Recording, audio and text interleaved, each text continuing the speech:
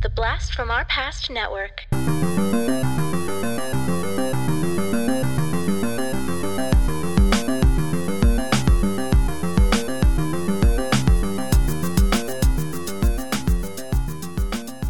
Hello and welcome to the Blast from Our Past podcast. We are the podcast that brings you full-on movie breakdowns, TV show reviews, and more, all from the things of our nostalgic past. I'm John. And I'm Adam. And today we have another album review for you, and boy, is this a monster. We are going to review the 1973 classic rock mega album. Huge. One of the best-selling albums in the world. And that is the album The Dark Side of the Moon by Pink Floyd. Adam, this is definitely an album I listened to when I was a kid. I went through a huge classic rock phase. I was in a band in high school where, in addition to original stuff, most of the covers we did were classic rock songs, including one off of this album. Okay. What is your history with this album? I wouldn't say this was an album that I attacked or listened to a lot on my own. It was something I remember either you or mom having just kind of in like the stack of albums at home. So it's one that I definitely got play from. You know, I definitely heard stuff, and yeah, everybody, you know, listening to classic rock radio, you're going to hear these songs as well. So it's from that. And then when I was at UGA, they did a screening at the Tate Center of this album with a certain movie. Well, let's go ahead and talk about that, because that is kind of the most probably common pop culture thing associated with this album. And is if you run this album along with The Wizard of Oz, somehow it lines up. And tell me, Adam, did it line up? Kind of. Like you gotta, I think I didn't go in drunk and I didn't go in high, and I think that was my problem. Now there were some moments that seemed to have hit well, but at the same time, the Wizard of Oz movie is probably at least 70 to 80 minutes, if not longer. Mm-hmm. This is half that. So how the hell is it lining up perfectly? Right. Unless you're playing it twice, and like it's just no. Now there were some coincidental spots. I remember like there was one part where like either like the scarecrow like fell down into something or whatnot, and it just was a hit perfectly. And yes, when you know they're talking about money, something is happening or something. But it's a lot of people just poking shit at stuff. It's just a coincidence. Yeah. It really is. The band has gone on record saying they never intended for that to happen. It is just a strange coincidence.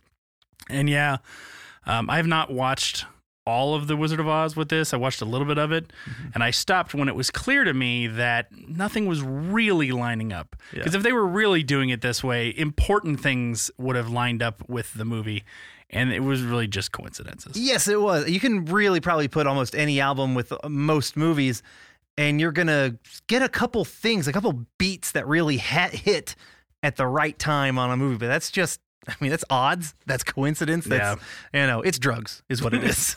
Yes, I can only imagine the only way to correctly watch this is if you're high. Woo! So the album was released on March 1st, 1973. It was recorded at the legendary Abbey Road Studios. Which is obviously the home to most of, if not all of, the Beatles albums. I've heard of that band.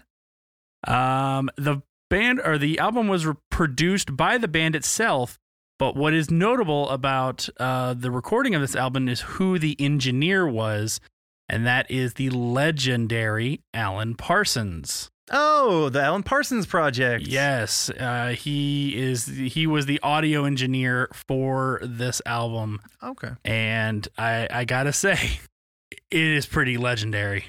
Yeah, this is one of the things that you can associate with legendary on for Alan Parsons. Some of the other stuff that he did, maybe some of his cinema things that we will be talking about, I think, upcoming in this show or on this podcast. Less so, I will say, but y'all will hear that when the episode comes. All right. The band Pink Floyd is, at this point, David Gilmour on vocals and guitar, Nick Mason on drums, Richard Wright on organ and piano, and Roger Waters on bass. They had a few other additional musicians. A guy named Dick Perry played saxophone on Us and Them and Money. And the only other one I want to bring up is a woman by the name of Claire Torrey, who did all of the vocals on The Great Gig in the Sky. And we'll talk about that when we get to that one, because that is kind of an unusual song. Yeah, it absolutely is. All right, Adam, do you have any other fun facts for us about this album? A couple. This album hit number 1 on the Billboard 200 and has been on the Billboard 200 charts a total of 958 weeks, more than any other album in existence. I can see that, because this album never quite goes away. Yeah. It always gets brought back somehow in pop culture, and then I like to think that it doesn't go away. It just kind of lingers in the background. That's kind of like their style. Like, just there's just constantly something in the back, but it just kind of keeps eating at you. Yeah. So I am ready to kind of dive into the album. Do you have anything else? I did have a couple more things. Oh, sure. If you don't mind. So, in 2020, Rolling Stones listed this album as number 55 of the 500 greatest albums of all time. So it is obviously well known for that. As John mentioned, a huge album, one of the best-selling albums of all time. Specifically, it has an estimated sales of 45 million copies, which is the 4th best-selling album in the world. That's amazing. Yep. And not just studio album, right? Just albums of all time? Albums of all time. Okay. Yep. I think number 1 is Thriller when we talk that one. That one has like 100 million estimated, but it's hard to tell. I mean, sometimes they're hard to tell, but like that one is the number 1 in the world. But and I can't remember what the other 2 are, but one of them was the Eagles' greatest hits, wasn't it? I think that was in the U.S. In the U.S., it took over as I think the song, but I don't think it is as strong worldwide. Okay. Yep. And then also, I wanted to talk about the cover art, the sleeve for this one, which depicts a prism spectrum. It was designed by Storm Thorgerson. Yeah. Bless you. In response to keyboardist Richard Wright's request for a simple and yet bold design, kind of representing the band's lighting and the album's themes. That guy, he has designed for a lot of music albums, including Audioslave, ELO, Genesis, Led Zeppelin, Peter Gabriel, Fish, Wings, and many more. So I just wanted to bring him a little bit to light. Well, let's go ahead and dive into the album. We're going to start with, it's actually 2 songs in one. Yeah. And we'll talk a little bit about both, and they are called Speak to Me and Breathe.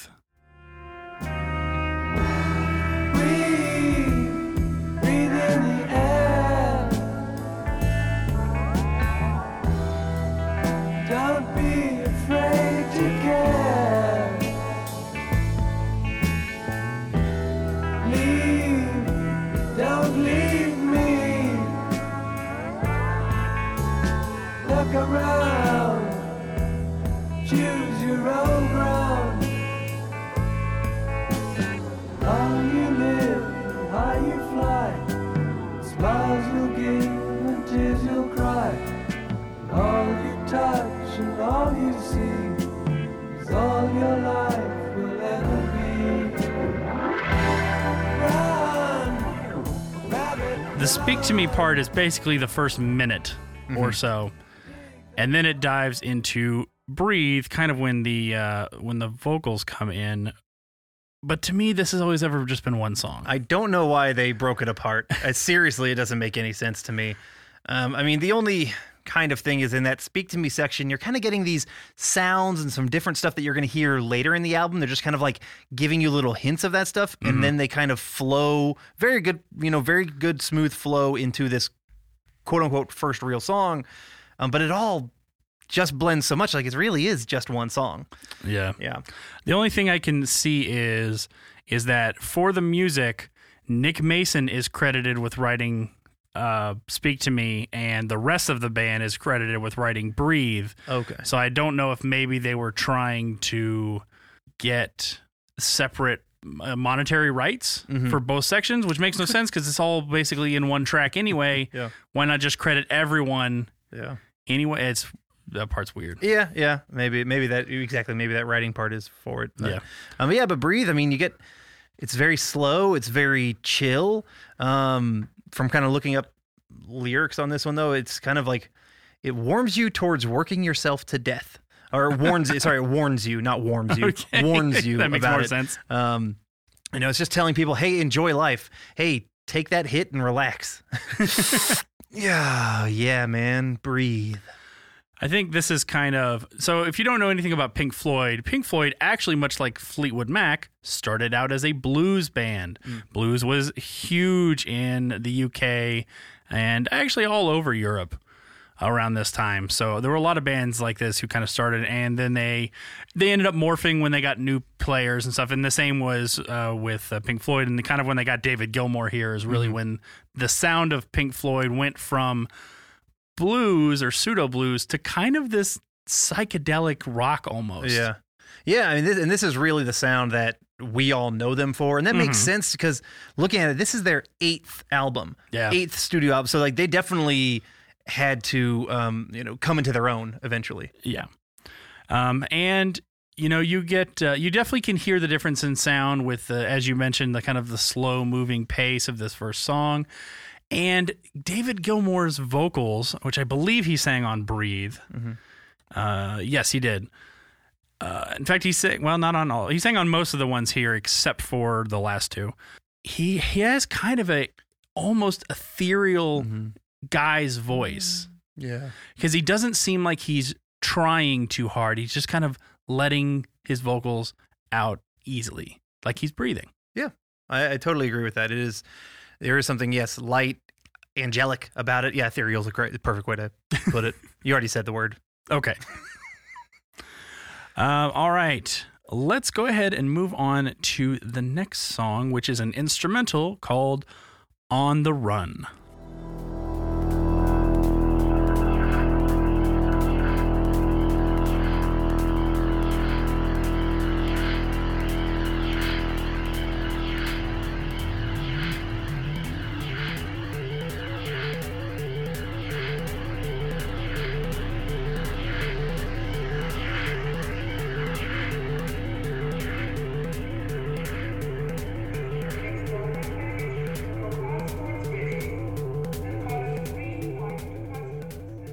This is definitely a song, especially when I was younger, where I went, what the hell are they smoking and where can I get some?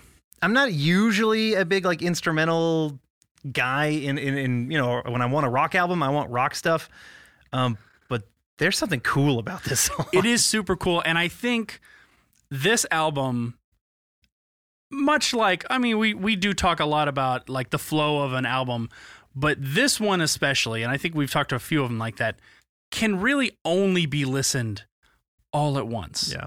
You really shouldn't be picking out songs. And yes, you can, and there's songs that are designed to be radio hits sort of, but this album really goes straight from one song to the next, and they really want you to experience the whole album, which is just not something I see as much anymore. No, you're right. This was definitely designed for vinyl, not the digital medium. This is for, you put the diamond tip at the top and you don't stop it till the end. And I couldn't fathom, we've talked before about I really think this one would start the album better, or we should change the end one.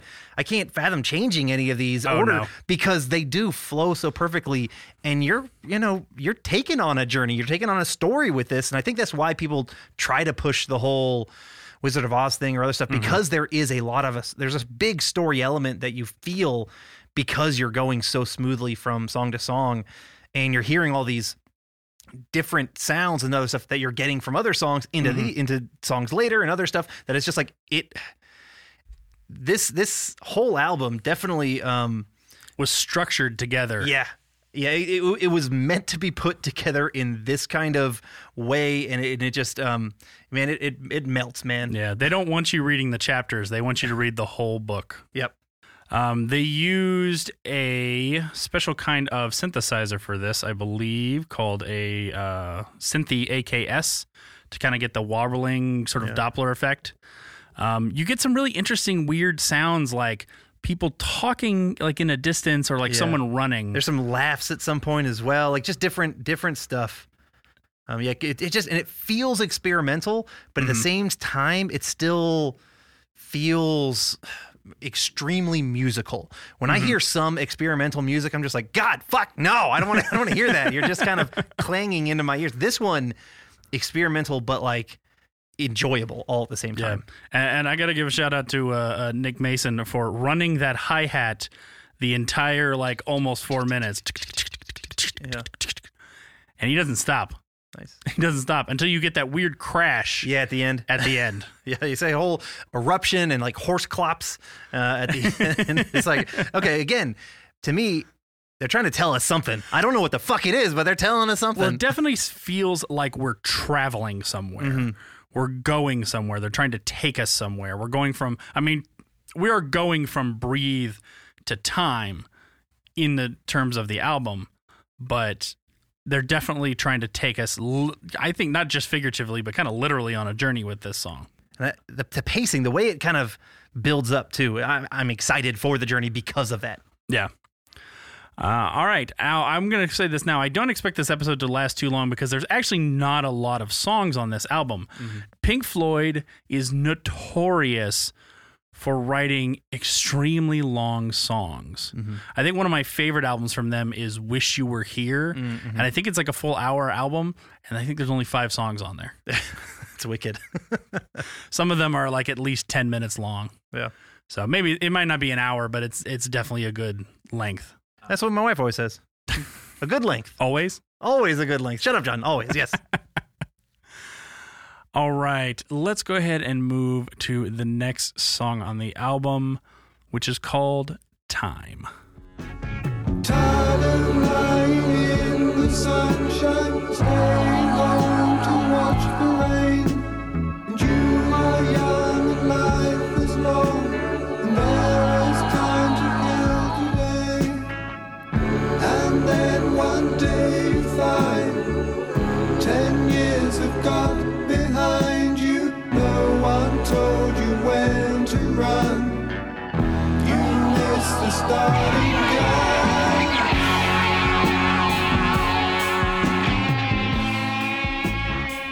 Now, this is definitely a song I appreciate more since I've been older, and not necessarily because I appreciate the music better or more because I'm older. I've always appreciated the music. It's the message. It's the message that's going on with the song that I'm tending to appreciate more because I'm older. Yeah, I mean, yes, we definitely realize now that time can slip by, and people don't realize it until it's too late. And that's kind of the main thing with the song. And it's just like, damn, that hits you harder. Definitely, it definitely hits you harder in your 40s, John, and me in my mid 30s. Well, especially there's a line where he kind of says like, and then one day you find 10 years have got behind you. No one told you where to run. You missed the starting gun. And sometimes I feel like that. Sometimes I feel like, where should I be right now? Should I be 40 years old making a podcast with my brother? I don't know. Or should I have been somewhere? But I think in the end, you really can't dwell on it because that's the kind of thing that'll just drive you mad. The other thing I want to touch on is the intro. You get this cool kind of clock sound. Yeah. You get chiming clocks to go with it. And then this neat little guitar riff. But since I'm a drummer, I've always focused on those toms in the background. Yeah. And I'm not 100%, but I'm pretty sure he is using what's called rototoms. Rototoms are drum head on what look like a spindle. Okay. And you rotate the tom to change the pitch. So instead of having to individually change the lugs to tighten or loosen to change it, you can literally change it as you're going. Oh. And one of the benefits of those types of toms, especially in the 70s, was that you could put them into a specific pitch. If you listen to the toms, they are in the opening chords. They are pitched to what is being played. So it helps then for it to really blend with the music because they're not sticking out. Because yes, toms, we think of toms as kind of these low sounding things. I mean, he is using higher toms in this case, but they are pitched. It's just that in a lot of cases, the pitch of the toms is harder to hear. So in this case, you can really hear how it's matching up with the key of the song. Yeah, that's interesting. Yeah, I had no idea. I mean, just for me, ultimately, that opening, as you put it, there's alarm clocks. It becomes cacophonous. That was the word that came to my mind, was cacophony. And it just becomes madness, and then you get the music from it, and then you get really the first like real rock kind of song with this in this album so far. It's great. You know, I really, really appreciate that. And them being, you know, this psychedelic / rock band / everything. This is a fantastic song. And I do like, and I think you just mentioned this, I do like how how the song really enters. You do have kind of an introduction, and it's all kind of ethereal, and then the drums just coming in, boom, boom, do, and then they just kind of rock out. And they're not going heavy and fast. Yeah. Everything is slow and methodical. They want you to do this. This is another one where I think the inclusion of the background singers adds a ton to what is going on. I even heard I think a female voice at one point on this song. Yeah, what you're getting is some people who are just kind of laying down a harmony, and then it kind of like if you're listening to like a church choir, you'll have that one person in the front whose job it is to kind of soar above the choir, who's singing like kind of improvising all these little like runs, or what we would call in classical music we call them melismas. Bless you. Exactly. You know what that makes me think of? I immediately think of Blues Brothers with that one scene. I think it's Shaka Khan who does that. I guess she melismas all over in that scene in Blues Brothers when it's the James Brown song. You know what I'm talking about. Yes, I do. I do. But it's such a well put together song. Yeah. All right. So speaking of kind of female singers, let's go on to the next song, which is called "The Great Gig in the Sky."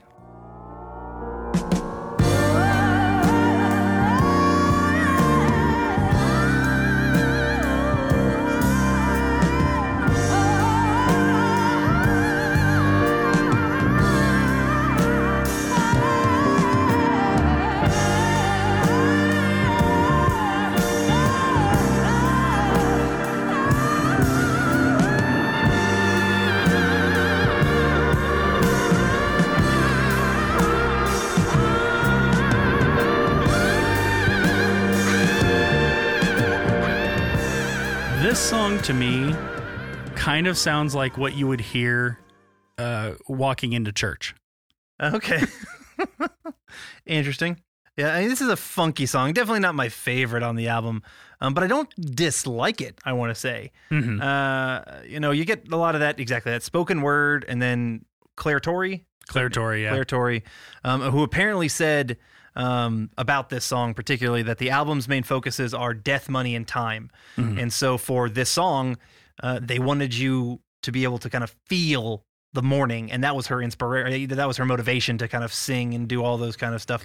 And so, yeah, I guess that kind of, you're really feeling it like in church. And so, sure, I'll give you that. Okay. I've also heard, actually, I watched on a documentary that in earlier takes of this song, she was improvising words and stuff like that. And they came to her, they were like, no, we just want vowels. Yeah. Like, we just want sounds. We don't want any words. Yeah. So she had to kind of go in, and it was sort of like her response was, all right, it's your money. Okay. So she went in and did it. Yeah. I have the lyrics, or the spoken word parts, if you want to hear them. Yeah, of course. So it says, this is what they say for the spoken part. And I am not afraid of dying. Any time will do. I don't mind. Why should I be frightened of dying? There's no reason for it. You've got to go sometime. And then there is a whispered line at 3:34 into the song. The lyric book says it's if you can hear this whispering, you are dying. That's what it says in the fucking lyric book of the thing. Well, that's not creepy or anything. But I listened to it, and it doesn't say that. I listened to it intently, actually. It's like a female voice, and it says, I never said I was frightened of dying. So, I don't know, it's just different stuff. But yeah, they're definitely pushing that aspect, that element of this album, that, you know, we're all fucked. We're all going to die. Use of people gonna die? Well, Adam, they say that you can't take it with you. And what am I talking about? I'm talking about the next song, which is called Money. Money, get away.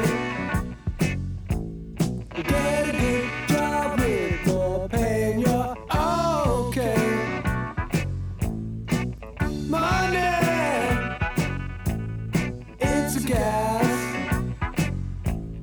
Grab that cash with both hands and make a stash. A new car can't be our four-star daydream. Think about me, a football team.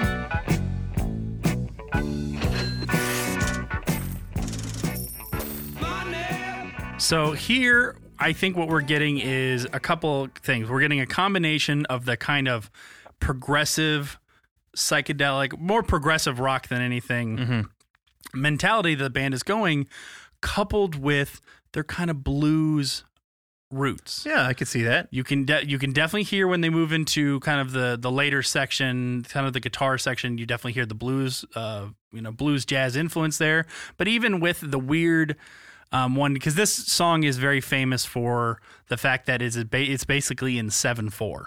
Okay. The bass lick, which this is the song my band played in high school. So I became very intimate with the bass part because that's what I played. And that is the most prominent part, I believe, on this song. You kind of have the boom, boom, boom, boom, boom, boom, boom, boom, 2, 3, 4. And so and then there's some weird like 5/4 measures in there. Like they really mess with time in this song about money, which is a little weird. But the song is still feels like it flows really well. A lot of that has to do with what Nick Mason is doing on the drums. He's actually keeping a relatively straight beat with only a few hiccups to make it not feel so weird all the time. Okay. I want to definitely shout out the rhythm section on this one. Oh, yeah. The drums, obviously, but to me, that bass, like dum dum da dum dum dum dum, like that line that they just kind of reiterate, like it's so good. I think if you can have a song with a very memorable bass line that people will sing, you've done more than your job as the bass player. Yeah. Yep. Which the song was written by Roger Waters, who was the bass player, so there's no real surprise there. Yeah. It hit number 13 on the Billboard Hot 100, and it became Pink Floyd's first hit in the U.S. Okay. The one that really introduced them to our country. So welcome to the U.S., guys, back in the day. But yeah, it's iconic. This is such an iconic song for them, and you gotta love, because similar enough to how they used clock sounds or other stuff in like that opening song, they're taking these noises that are not musical noises, and then they're putting them to a beat and then getting the music under there, and it's just like, oh shit, that's music. At first you're like, what am I listening to? It's just these fucking noises. Oh shit, it's music. I'm listening to music. And it's just like, damn, that's cool. They're definitely using sort of found sounds, if you will, to create. So, it's not anything that we would think of as unusual now, especially in the age of electronica and MIDI and stuff like that. But back in early 70s, this sort of thing was definitely very different and would have taken a long time to do, considering they had to do this all on tape. Yeah, absolutely. And I've seen like what those guys have to do to tape in order to really edit it. And I can tell you this, I'm glad I live in the age I live in. I really did not want to have to do that shit. Yeah, similarly, I'll just throw in like my expertise with editing. I'm so glad I don't have to be hunched over, working on a real 35 millimeter cutting and splicing, sitting in front of a computer and like being able to play with stuff and like move it around at your will and not have to worry about, fucking up the actual film or whatever it is you're cutting on. It's wonderful. I will say this though. There is one, I think, benefit to tape, that we've lost in digital, and that is committing to what you've done. Because we live in an age where you can undo anything that you've done. Yeah. But in that time, you kind of have to decide, is it really worth it to undo what I just did? If you really, did you fuck up a little bit or did you fuck up a lot? Like, do you really need to go back and do it? I think sometimes you just have to put it out there. Yeah. Because you can hunch over something as much as you want and fine tune, and eventually I feel like you'll end up doing more harm than good the more you tune with it. So at some point you have to step back and just be like, this is what I'm putting out. Cool. I appreciate that. And then one other little thing I just wanted to mention about this song. In 2008, Guitar World magazine listed Dave Gilmour's solo as the number 62 among readers' votes, number 62 of the greatest 100 guitar solos. I think it is a fantastic guitar solo. I do not think it's Pink Floyd's best guitar solo, but I think it's definitely a good one. Yep. All right, let's move on to the next song, which is called Us and Them. Us,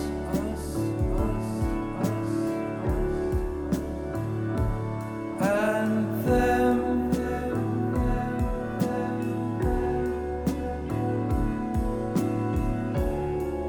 And after all, we're only ordinary men.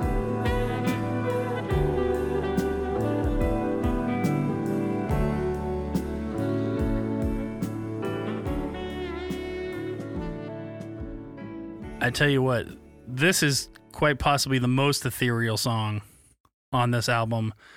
What they're doing with Gilmour's voice, with that echo, really does give you a sense of space. I was going to say, I mean, to me, one of the most, you say ethereal, I'll go psychedelic, and I'm just like, kind of getting into my mind, just like, I'm feeling like I'm on drugs and I haven't had anything. It's kind of what this song's doing to me. That's fair. It is very chill.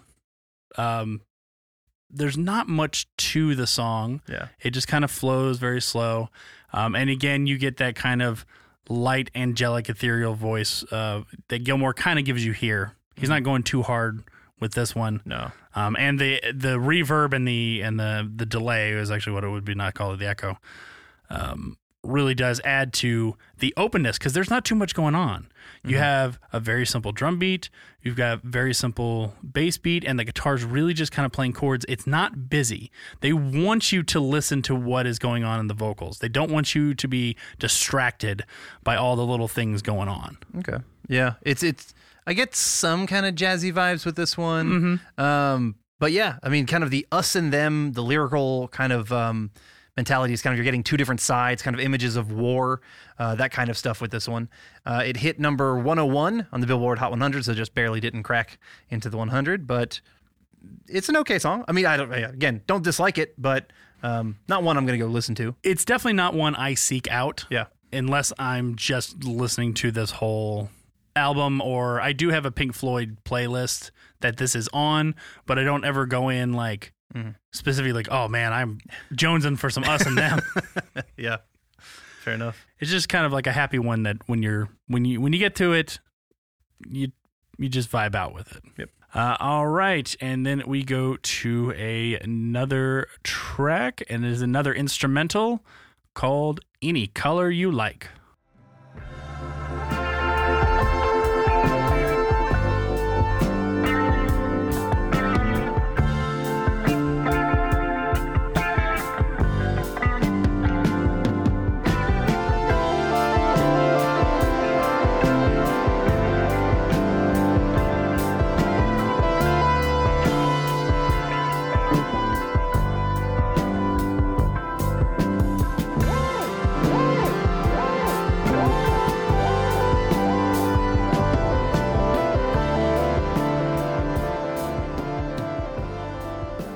This song definitely sounds like they were fucked up in the studio. Yeah, I could do without this one. If there was one I had to pull out, it's this one. I agree. If there's any one song in this album, gun to my head, it would definitely be this one. They're fucking with sounds, they're fucking with distortion and doing other stuff. And they're doing experiments, which I can appreciate and respect, because that sometimes the only way you're going to move forward is if you try the unusual, if you try the weird thing. And sometimes it's going to work, and sometimes it's not going to work, and sometimes it's just okay. And to me, this song is just kind of okay. Yeah, I agree with you on that. I've never been on acid while listening to this album. I've actually never been on acid ever. We can change that, John. No, we can't. I'm too old for that shit now. But I imagine that this song might work with that. You know what? Probably. I have not tried this album on weed. Props to our cousin Matt. I know he'd like that. But yeah, or with any drugs, and it probably would help that song specifically. Yeah, that's fair. All right, we're gonna go ahead and move on to that to the two last songs. We'll do them individually, but they are kind of meant to be listened to back to back. They're definitely meant to be combined. The first one is called Brain Damage. And if the dam breaks open many years too soon, and if there is no room upon the hill, and if your head explodes without forebodings too, I'll see you on the dark side of the moon.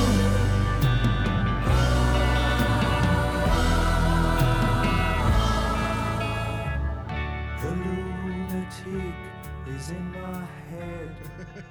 So we finally get our album title. I love it when they say that, like whenever they say the name of like the movie in the movie, they did it right here with Dark Side of the Moon, and it's just like yes, it's like one of that baby clinch meme that I felt right when I saw that when they did it. Oh, fair enough. This to me is another kind of classic song off of this album. Very kind of psychedelic, a little bit with it. Great use of the background vocals in this one, really pushing the sonic harmonies forward with this. And Adam, I often find that the lunatics are on the grass. Lunatics are on the grass. Yes, yeah, very often. So just looking into it a little bit. So Roger Waters, he stated about writing this one about the insanity-themed lyrics. They're based on former frontman Syd Barrett, his mental instability. Oh. So basically there's a line, and if the band you're in starts playing different tunes, that specifically references Barrett's behavior near the end of his kind of tenure with Pink Floyd, because of his mental issues that he was having. There were a few occasions where Barrett would play a totally different song than the rest of the band in the middle of a concert. And so he wasn't there with them. So that's just kind of alluding to that. Wow. And that leads us into our last song on the album called Eclipse. And all that you eat, and everyone you meet, and all that you slight, and everyone you fight, and all that is now, and all that is gone, and all that's to come, and everything under the sun is in June, but the sun is eclipsed by the moon.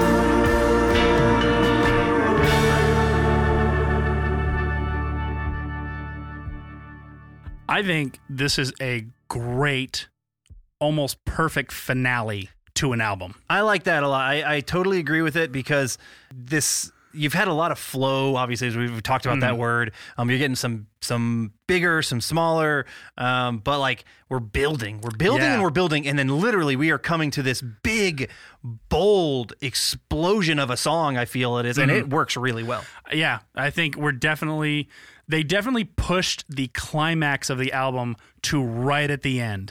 And it doesn't always work, but in this case, it totally works. Yeah, I wholeheartedly agree. It absolutely, sometimes when you're going on a musical journey with an album, you can kind of feel like you're not getting enough closure. You're not really being taken on that story like you wish. But this album does it, man. Yeah. And this song wholeheartedly kind of comes to that conclusion the way that you want. And I should have mentioned this before, but both Brain Damage and Eclipse, it is see, now you got me doing it. Roger Waters, who is singing. He's doing lead vocals on this one, which I think he and David Gilmour sound similar. Not exactly right, but similar enough that I don't think I ever noticed for a long time that it was a different singer from David Gilmour. Me neither. There is some whispering at the end of this song. I don't know if I've noticed, but if I've noticed, I've never paid any attention to it. So you get some heartbeats and you get some whispering. I do remember the heartbeats. Heartbeats, yep. And so kind of at the end of that, it says, "There's no dark side of the moon, really. Matter of fact, it's all dark." Oh, shit! Did they say all shit? He didn't say all shit. Okay. That was some Adam Flair for everybody. And actually, the person who said it wasn't anyone in the band. They had the doorman of Abbey Road Studios do that part. Well, I just gave him a little thrill. Yeah, there you go. So. Here's a little something for you for opening the door for us for these last few months while we make this album and get high in the studio. I tell you what, I did see a documentary about the making of this album with Alan Parsons. I didn't actually see the whole thing, but they went back to Abbey Road and they kind of showed where the studio was, and the studio that they shot this in, because most recording studios actually have multiple studios in them. They'll be different sizes. Usually they have one big giant room. Usually that's called Studio A. That's the main one. That's where they'll put all the big stuff to do drums. But then they'll have a few other studios that are a little bit smaller. And the one that they recorded this one in was pretty small. Okay. And it's amazing to me how big of a sound they really get with it. You're right, because we've been talking about space and we've been talking about just like kind of this, psychedelic feel. And the thing is, the sound on this album, it feels out of this world. It feels like you are just like, yes, way bigger than like a little, a small, 10 by 10 room or whatever the heck, you might play it in. It feels like it's just expanding infinitely. Yeah. And I want to kind of talk about this because I find this fascinating, kind of turning into a kind of a audio file a little bit. What kind of file? An MP3 or an AAC or a WAV? AIF? 8-track. Sorry. I know what you meant, PHILE, but yes. I hear audio file and I was so nowadays, if I'm writing a song or if I'm recording a song and I want to add a little bit of reverb to the sound, I just have to press a button. Mm-hmm. And I don't really have to have anything special. The free, if you have a Mac, you have GarageBand, and GarageBand has a reverb on there for free, and the reverb is actually pretty decent. But at Abbey Road, they had a specific room for reverb, and it was this giant chamber. And what you would do is you would pipe the music into a speaker into the big giant room, like it's almost like an elevator shaft. And then there would be a microphone on the other end that would just record the sound coming out of the speaker through the air of this to create the reverb. And so they would do that with, only the vocals would be piped through, and then they would record it through that. And sometimes they would do it while they were singing. Sometimes they would do it after the fact. Mm-hmm. And now I've seen that they still have that room, but they actually have a motorized ceiling where they can bring the ceiling down to restrict how big the reverb actually gets, which is fancy. I appreciate that, but honestly, just give me the buttons I can turn. It's a little bit easier. I mean, yeah. It may not sound exactly the same or just as full, but it sounds probably pretty good. Pretty good, yeah. Pretty good. All right.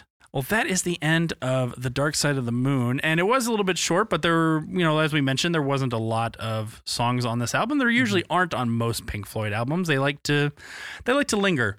They like to experiment with their songs, and they definitely appreciate a good guitar solo, and a lengthy one sometimes. Yeah. So, Adam, why don't you give me your final thoughts, especially as someone who was aware of this album but maybe didn't dive too deep into it when they were younger. Yeah. Pretty much haven't hid how much I've appreciated this album. And I can say there's definitely not for you, but for me, there's other podcasts out there that can break this down way better than I could. You definitely break it down musically much better than I can.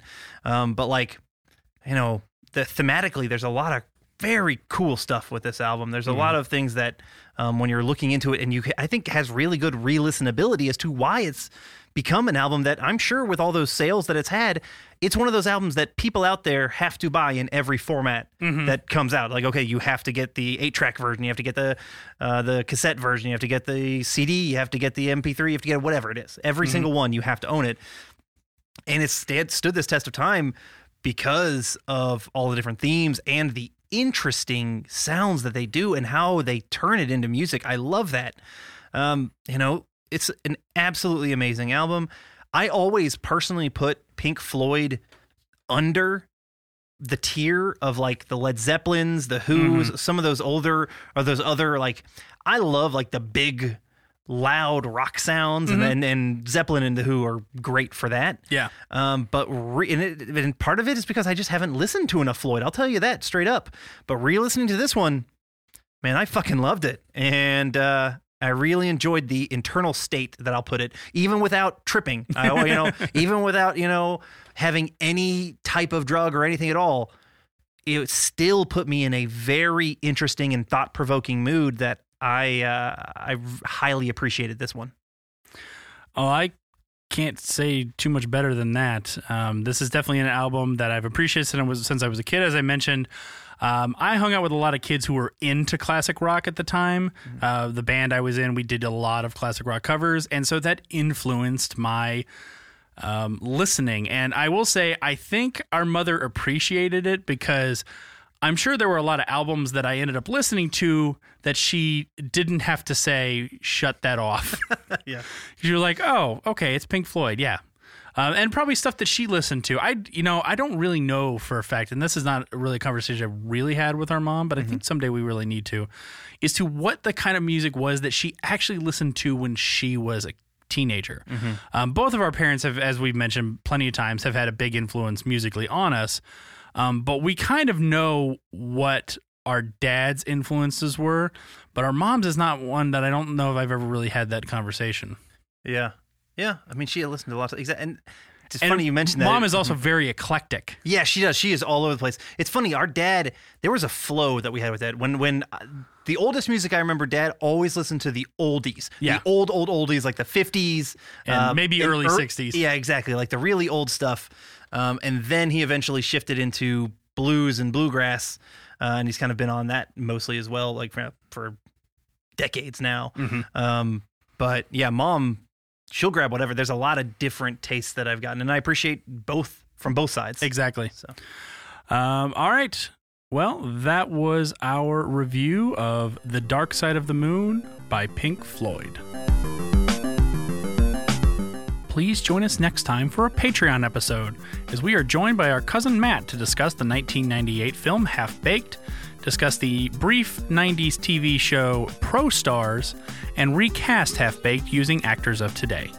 If you have any questions or comments, you can reach us at blastfromourpast@gmail.com, and if you want to suggest a movie or TV show from your childhood or to be a guest on the podcast, go over to patreon.com/blastpastcast and pick a tier that works for you. To find us on social media, search for @BlastPastCast. So until next time, I'm John. and I'm Adam. And thanks for joining us. See you next time.